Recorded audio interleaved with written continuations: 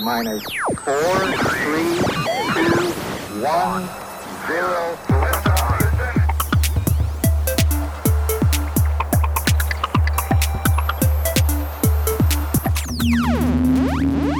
A few times been around that track, so it's not just gonna happen like that, 'cause I ain't no hollaback oil. I ain't no hollaback oil. What's up, Doc? Not much, Bugs. Just doing a podcast. Intergalactic Boombox podcast. Won't get to the question of the week this week because I had to record this episode in advance of a road trip to visit family. So, moving on. Nothing to see here. These aren't the droids you're looking for. You know what's turning 50 this year? 50? Half a century? Email, all the email. And to give us a little history lesson on email is Bubba the Boombox bot. Yo, Bubba! Lady Gaga's platform shoe stank. Ew. What is it now? Wonder if you could go over the origins of email. Oh, fine. Well, back in the day, Ray Tomlinson was the first person to send a message between two computers. Okay. Mind you, these computers were bigger than refrigerators back then. Right. The internet was called the ARPANET. You know what ARPA stands for? It's not a Swedish supergroup, is it? All right, Weisenheimer. ARPA stands for Advanced Research Projects Agency Network. Never heard of them. The @ symbol came along in 1971, designating the destination email address. Oh, interesting. In 1983, MCI Mail was the first commercial email service. AOL, Hotmail, Yahoo, that all came along in the 90s. Gmail came along in 2004. Yep, I got my first Gmail address in 2004. In 1992, you can finally attach files. Finally.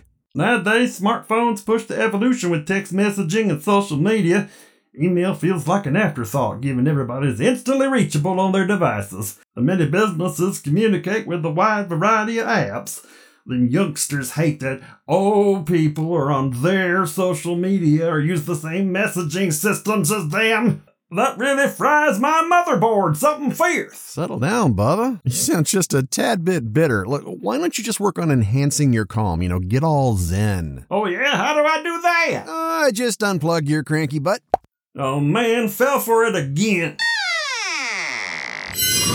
Sound design is one of my favorite aspects to filmmaking.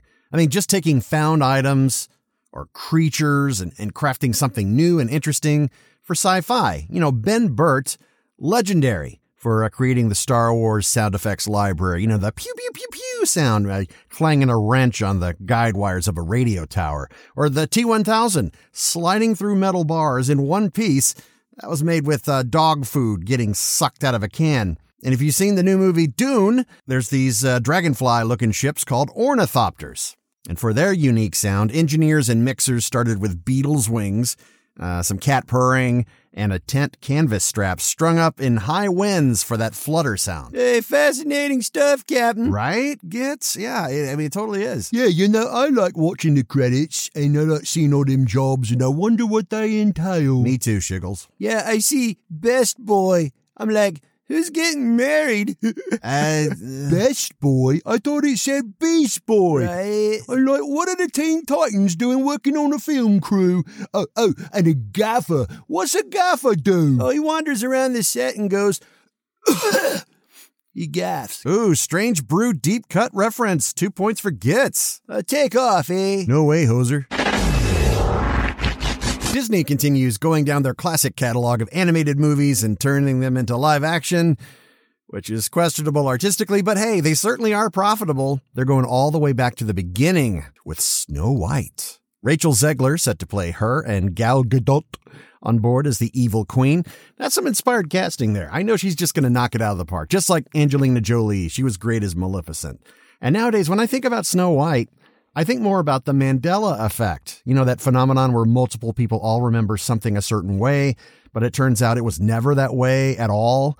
Like we all say, mirror, mirror on the wall, right? But if you watch Snow White, the line is magic mirror on the wall.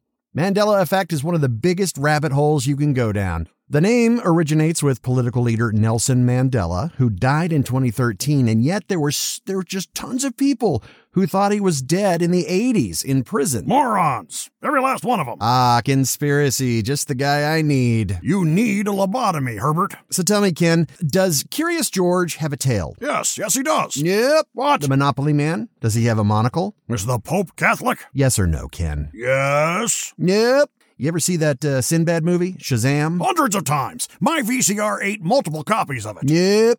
Doesn't exist. Impossible. What? All right, how about this one? How do you spell fruit in Fruit Loops? Oh, aliens and their globalist agenda. I knew it. Never mind. Many people thought it's the actual spelling of fruit, but the Fruit Loops has always been spelled with F-R-O-O-T. Oh, I bet you're the Fruit Loop who thinks it was the Berenstein Bears. Nope, it's always been Berenstain. You're a bear stain. Well, thanks for at least getting my last name right. You know what? Your mother should have swallowed you. The internet blew up this week with a brand spanking new Disney Plus Lucasfilm trailer for The Book of Boba Fett. And here to perform a literal trailer is Narrator the Magnificent. Thank you for another subpar introduction. And action! Return of the Jedi Spider-Bot fan service. Fett says he's not a bounty hunter, and another alien says, Pshaw, as if. All Mandalorians seem obligated to take off their helmets, as if we can't sense emotions unless we see their friggin' face. Even Fennec is tired of it. Fett won't rule with fear. He's gonna rule with R-E-S-P-E-C-T. Boba wants to make a deal with Jabba's hotcakes. Give him a bunch of really cool fight scenes, and in return, he could look even cooler in Jabba's pimp throne. The Book of Boba Fett. Coming on December 29th, so remind your family you want a Disney Plus subscription for the holidays. Are the streaming releases just not quite scratching that itch for you? You still need a physical disc on your shelf, and your collection is just going, you need more clutter in your house. I look on a High Def Digest every so often to check out the latest Blu-ray and 4K release dates, and I'd like to share some of the cool new titles that will be getting a nice physical release here very, very soon. November 16th, the new Candyman, and alongside that, the movie that wasn't that bad as long as you forget that they stuck Final Fantasy in the title. Talking about The Spirits Within. Disney's The Jungle Cruise also out on the 16th. And Mad Max Anthology, as well as separate releases of Mad Max, Beyond Thunderdome, Road Warrior, and of course, Fury Road. The Evil Dead Groovy Collection features Evil Dead 1, 2, and all seasons of Ash vs. Evil Dead. Please note that Army of Darkness is a Universal property, so it's not in the set, unfortunately. November 23rd, you're going to get new 4K and Blu-rays of Citizen Kane, Rosebud, T2, the 1978 Invasion of the Body Snatchers, that's my favorite version, and the most ridiculously intense drama ever with Adam Sandler in it, Uncut Gems.